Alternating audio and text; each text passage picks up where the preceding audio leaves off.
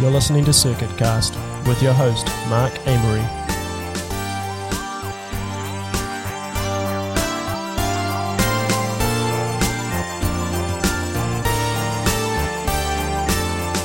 Well, kia ora koutou and welcome to Circuit Cast, discussion on the visual arts and moving image in Aotearoa, New Zealand and beyond.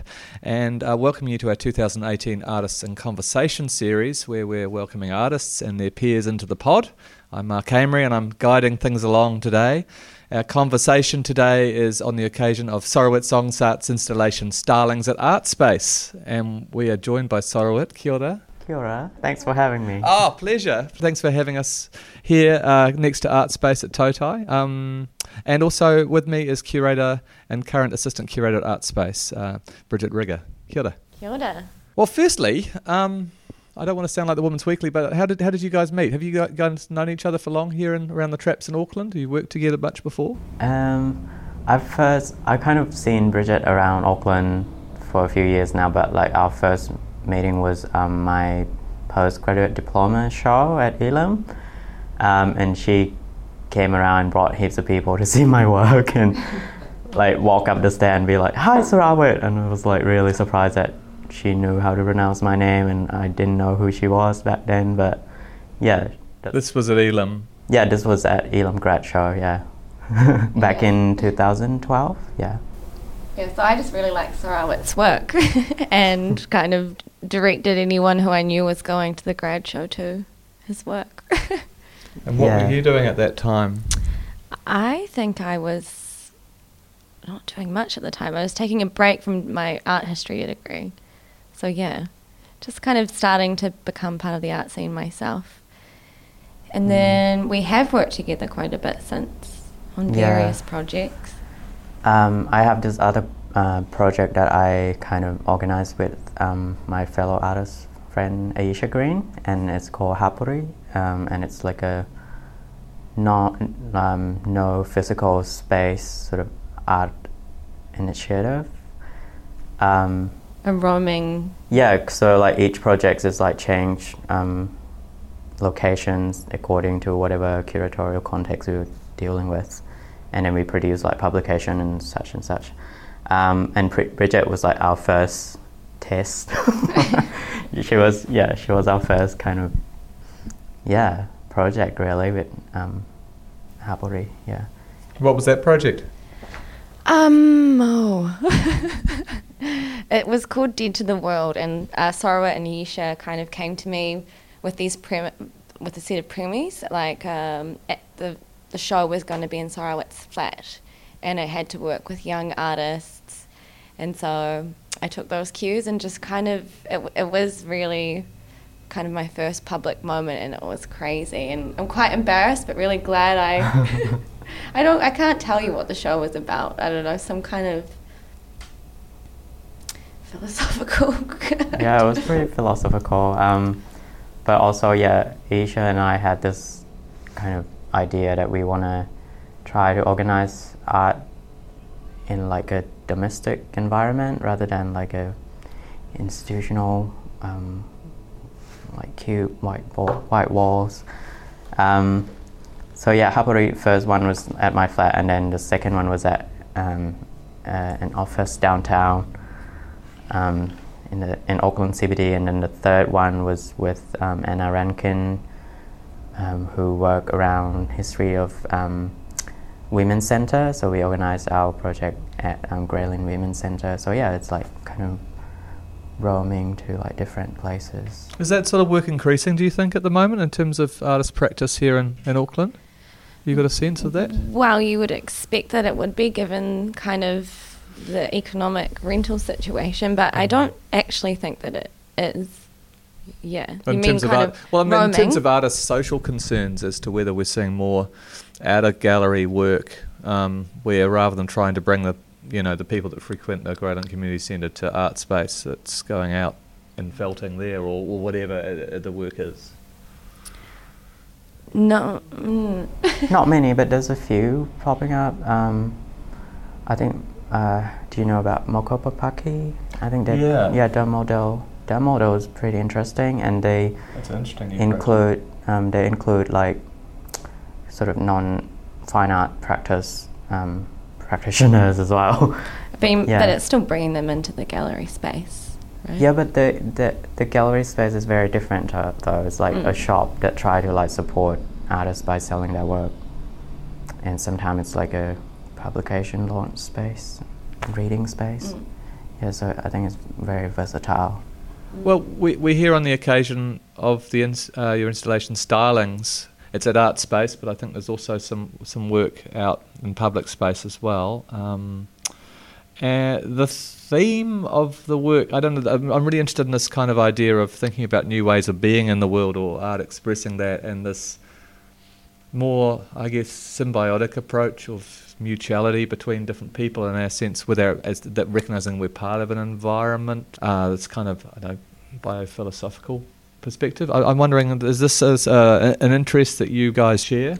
Yeah, I think, there's some connections there. I mean, Bridget, your thesis was quite heavily philosophical, but it still has that interest around complexity, right? Or complex adaptive systems, I guess, which is like looking at systems in nature, non-linear systems within nature, and so kind of implying that complex logic to an understanding of art's capacity to change or make change in the world. Yeah, so I guess, the natural or the biophilosophical has definitely been a large influence for me, in my thinking. And for me, I mean, I guess my experience with Hapori is sort of feed into my critical thinking already in terms of production, in terms of teamwork, and ways of collaborating.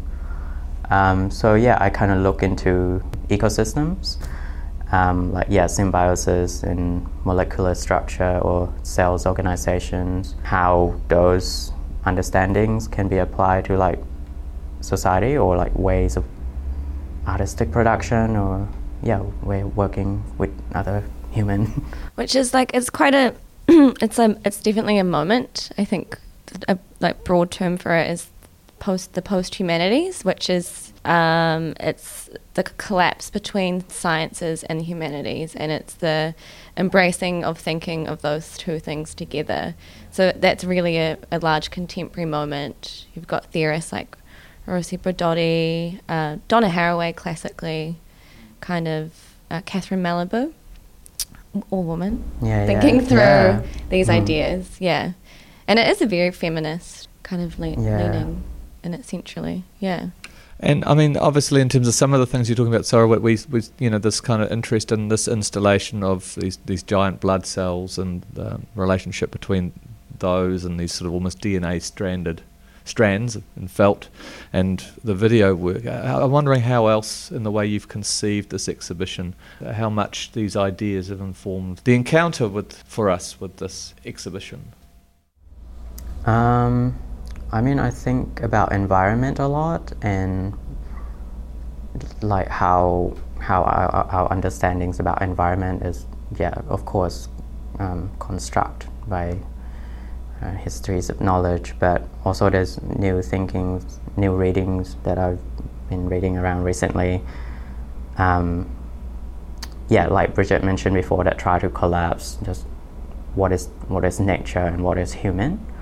And that's pretty much centered around key readings of post-humanism. But there's also one of my other collaborators for this project, Robin Marie Pickens. So we kind of interested in the same kind of ecological ideas, concepts as well. And one of her research was around Stacey Alamo, and I think there's a key phrase that goes something like transcorporeality, and I think Alamo mentions that environment is what? Internal as much as it is external. What do we mean by transcorporeality? Do anyone able to unpack that term? I could have a couple of weeks ago. It's essentially like that as much as we are this body self-contained, or this unit, we are a figuration of other bodies and a figuration of many bodies, and that boundaries aren't traditional limits as we have thought of them to be. Which is like, I don't know, I haven't read Stacey Lemo myself, but that is kind of one of the key concepts of posthumanism, which is it's really challenging the idea of the human as a cultural construct, and so kind of trying to erase and rewrite that with kind of decenter it a little bit. Decenter it, and with like scientific knowledge and models from nature. Yeah, so you're really undoing that kind of enlightenment model of the human. And how much has that influenced the shape of the works? Well, I mean, there's a lot of different mediums within the installation. There's physical interaction. There's like a felting room that people can felt and really experience how the material actually work themselves by doing it. And there's a video which is very sculptural, very bodily, and there's objects that, like furnitures, but also sculptural. So yeah, the lines that divide all those mediums sort of really become quite muddy and blurred. And even how I kind of think of audience, how they will navigate around the exhibition as well. That's like, because when you think of video work, most of the time it's just like audience standing in front of a projected screen, and it's very one direction, or like it's just sort of two-way conversation almost. But the exhibition space with Starling, it's you can walk around, and I think like circles and cycle is a very kind of connection to like symbiosis. And I think within the exhibition there's a flattening of materialities and languages, symbols and materials. You've got in the film, you've got animation, you've got film footage, and they're all kind of leveled out together. That makes sense. So there's kind of material stitching between fictional and real, and film and people in the gallery, and it's kind of this fictioning or stitching of languages to make a new kind of thing, which I think is... Yeah, it's almost like there's an aspect of like materialization of film or moving image as well. It's just like experience of seeing or viewing, you kind of navigate around it, and there's so many layers of navigation as well, because like Robin Marie Pickens contribute like 5 microtexts, which is somehow like inform some of the visual of the video to a certain degree, but also not. Like she also works toward her own outcome as well. Yeah. So while the work might talk about speculative ideas of decentering the human or new symbolic relationships, while that might be speculative, I think imaging that difference, kind of the goal is always to attempt to make that happen, and the collapse between materials is that attempt, or the audience engaging in it is that kind of difference taking shape in the world. The approach often with the animation work that you do in the 3D has that kind of recall of almost childlike, more naive kind of drawing and work that has that kind of issue. Is that a way for you of trying to strip back some of the kind of, glossy sense that we're representing the real? Yes, but also acknowledging history as well. I mean, in so many ways, 3D animation is still relying on a series of images the same way that stop motion is done. And yeah, so just history of moving image making, like go back to, like flipping papers to this kind of, series of JPEGs or PNGs. So yeah, I think I was thinking more in terms of, genealogy of moving image making. And I guess, similar to what Bridget mentioned as well, like imaging a world or imaging something that's already like, when you draw something, you kind of already make a concrete version of your speculative thoughts. Yeah. Yeah, there's a kind of real post-human idea that is that by thinking it or imaging it or having the conversation, you're starting to, because post-humanism deals with this new materiality, you are actually constructing that within the real or in the future, and we'll soon arrive at it. So it's not simply a study of these ideas or a material expression of them. I mean, we're hopefully building them as we're doing it. Yeah. Okay. I wanted to talk a little bit about felt, which is something that's distinctive as a material in your work, but also the sort of thing that came through for me looking at Starlings was the softness, thinking about softness, and in a way so much we often see in a gallery environment it's quite hard. Was interested in both your responses to a kind of a more soft approach to the world. Yeah, people ask me a lot, like, why felt? I used to work with clay a lot, ceramics, and you can only mold clay when it's still soft, so there's that connection around malleability. Is that a word? Malleable, moldability? Malleability. Malleability, sorry. Yes, so it's very sculptural as well. It's very elastic. You can stretch it to the very degree down to like the last strand of yarn, and when you felt, all of these are more like, all of the works in the shows are needle felt. So when you felt with needles, you can actually physically see how textile connect, how fiber are connected.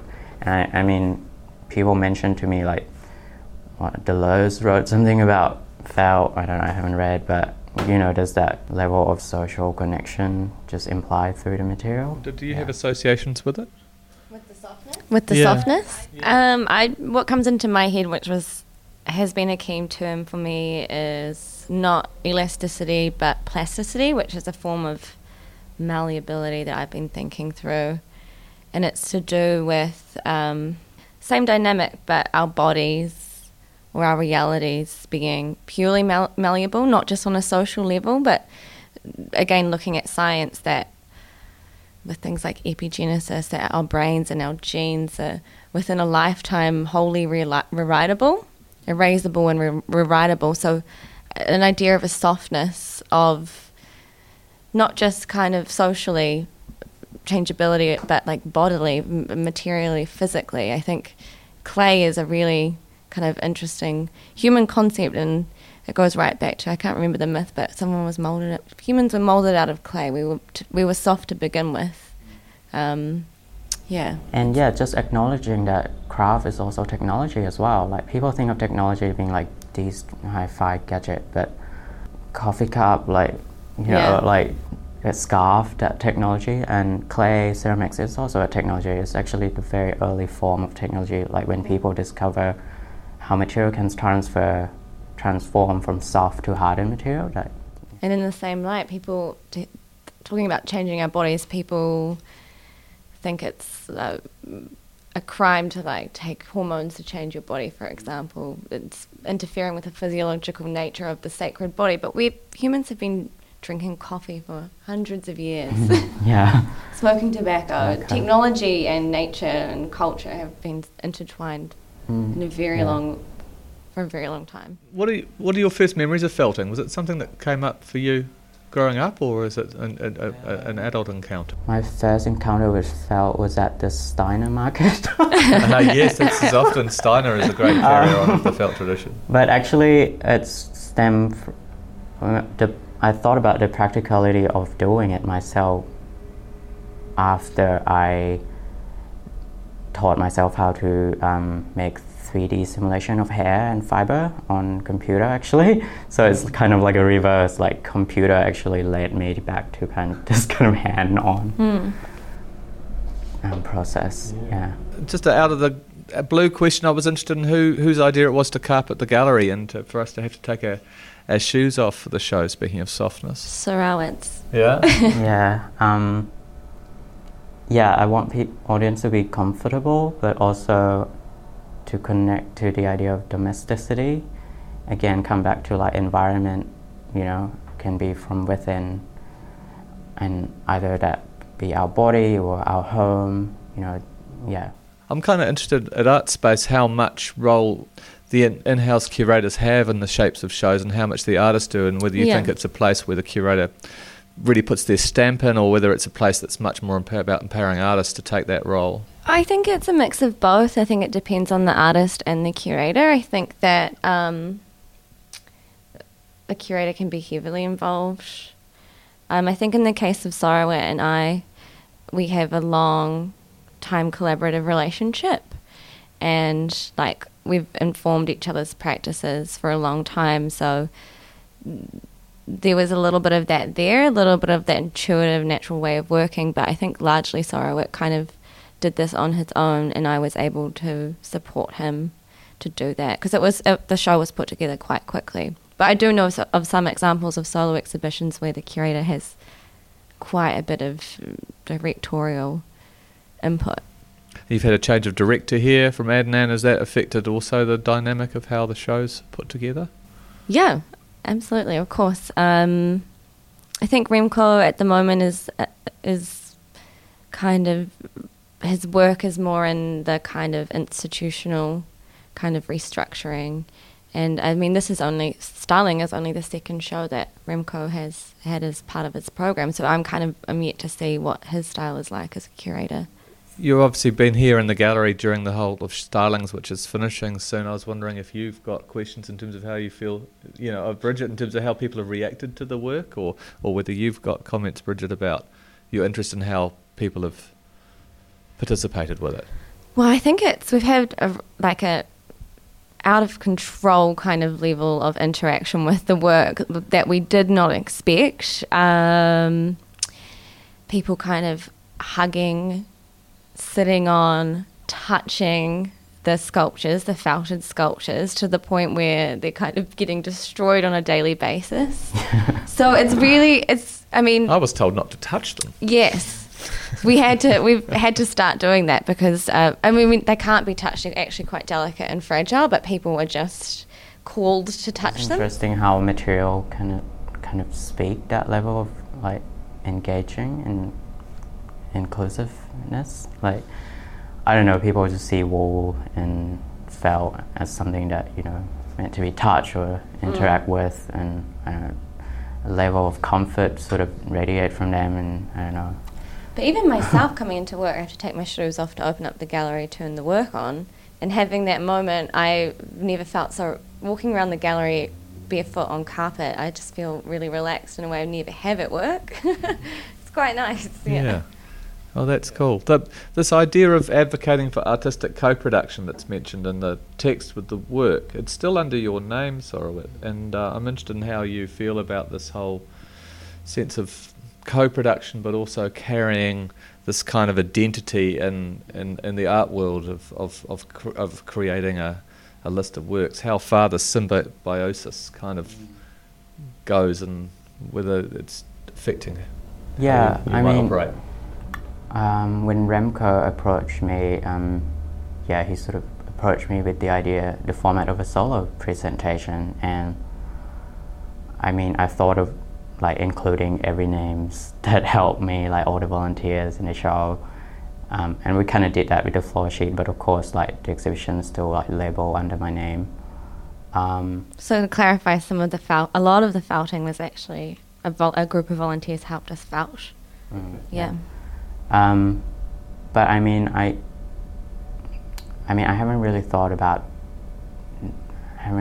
much about that. Like, some people came up with pseudonym and different names just to kind of make that ambiguity around collective group. But I think the show speaks for itself, like the complex level of the many individuals that involve and sort of construct the show. I mean, Robin Marie Pickens, again, her text sort of led the audience elsewhere. It's been published in different formats, and there's a piece in Art News, isn't there? And there's a poster work somewhere.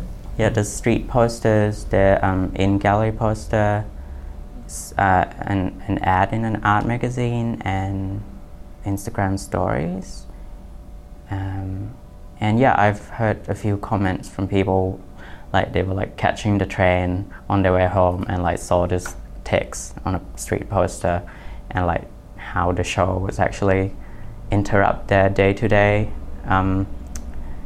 routine in that way, in a very surprising way. And again, like I felt like with the street posters, like a cellular part of the show sort of spread, dispersed out. So yeah, I mean, it's still one body, but kind of. Yeah, I mean, I think that it's false dichotomy. Does it make sense to say that having a singular name or having either to be a singular or a collective, that's not actually what co-production is about. I found that as a curator myself, like I'm constantly influencing and helping people shape projects, but my name's never attached to it a lot of the time.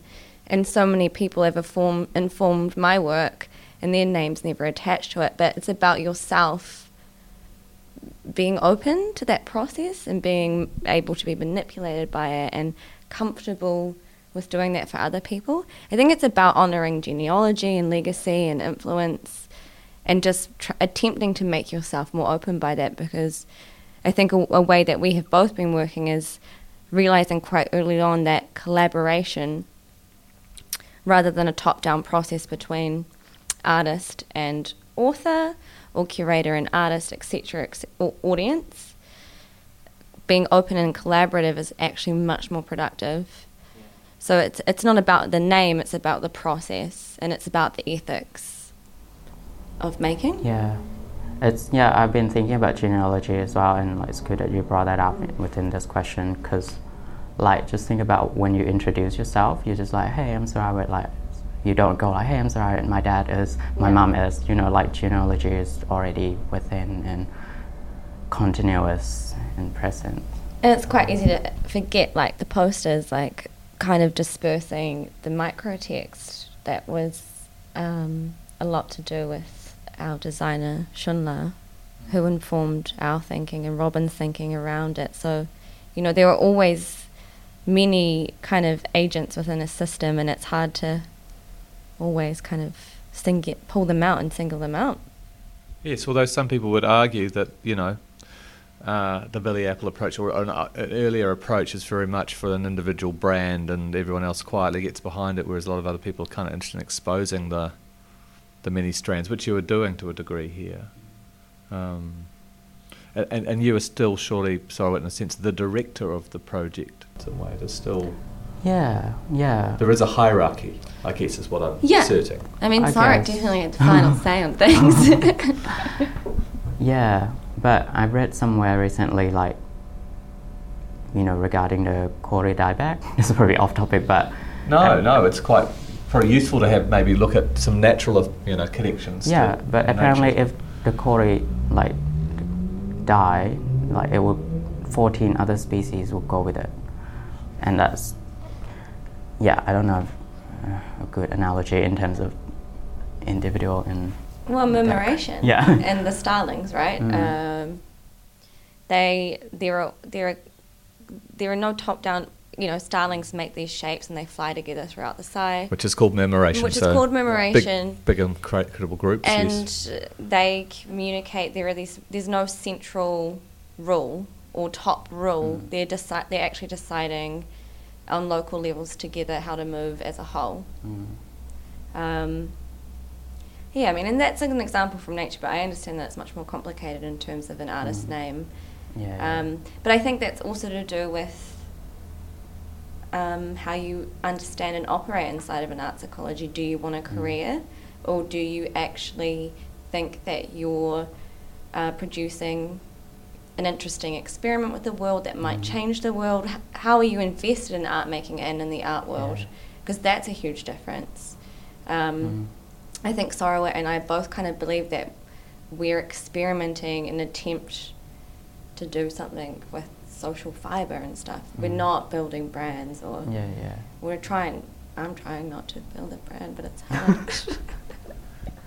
Well, there has been a kind of, I guess, a convenient way of dealing with that in the past for art, where artists sell work in the private galleries, and then they might be able to, in a public sphere, experiment more and disappear as that identity a little bit more into a collective process. I guess it's finding new models. I'm really interested in terms of you looking at curation and your work across quite a range of different platforms as to how it might be changing and new ways for groups to bring shows together to explore some of this. Yeah. It's a big question. Well, I'm just I am interested in people not being so publicly oriented or market oriented. I think my generation of artist-run spaces were almost immediately kind of borrowing the dealer gallery model. A lot of young curators I know immediately have an institutional kind of practice or aspiration. I would like to see young curators thinking of their practice as creative.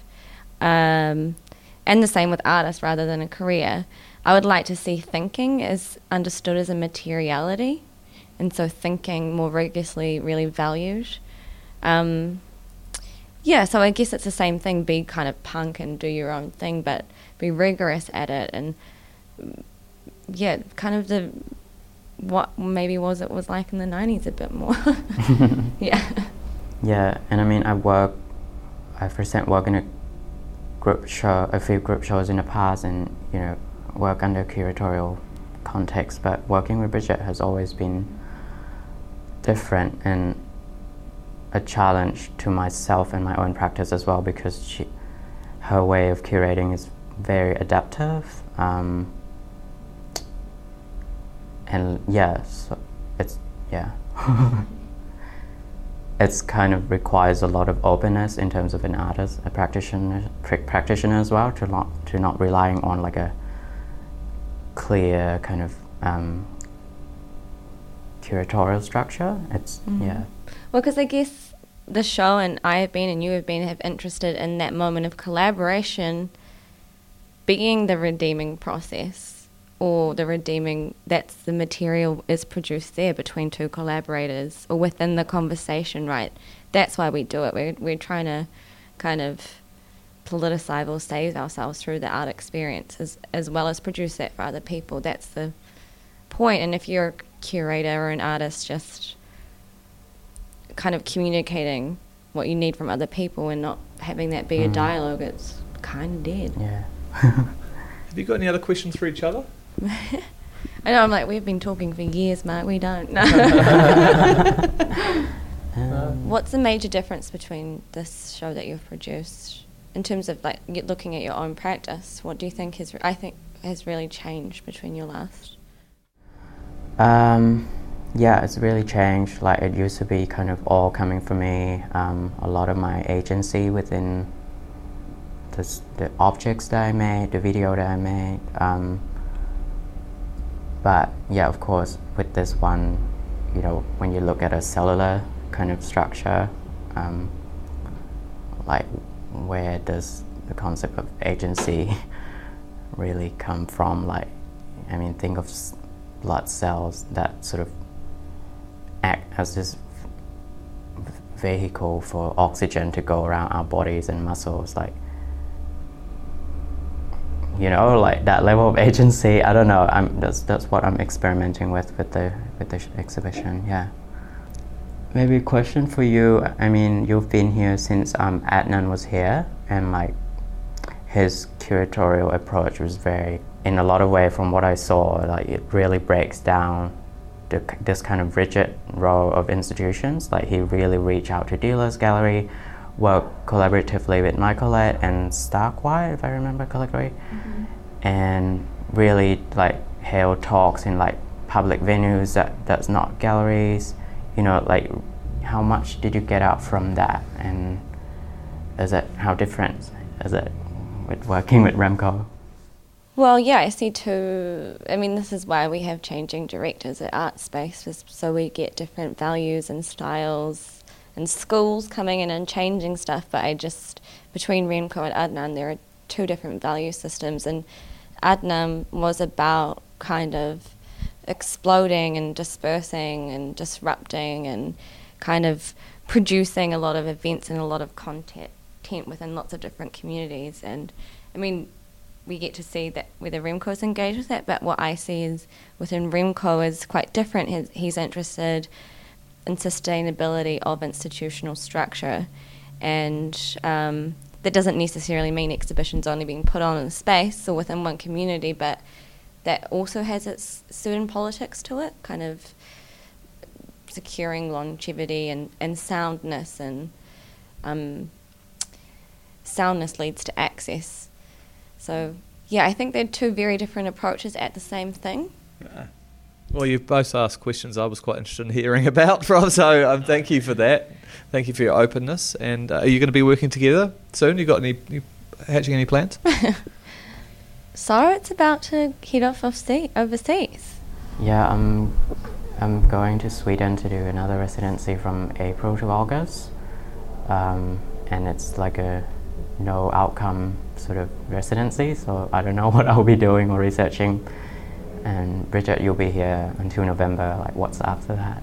Oh. I have no idea. Have you got shows coming up here that you're particularly hands-on about? Yeah, absolutely. So I don't really have time to think ahead, but I'm sure we'll be collaborating again very soon. You look kind of shocked and sick about that now. Well, thank you for joining us here on Circuit Cast.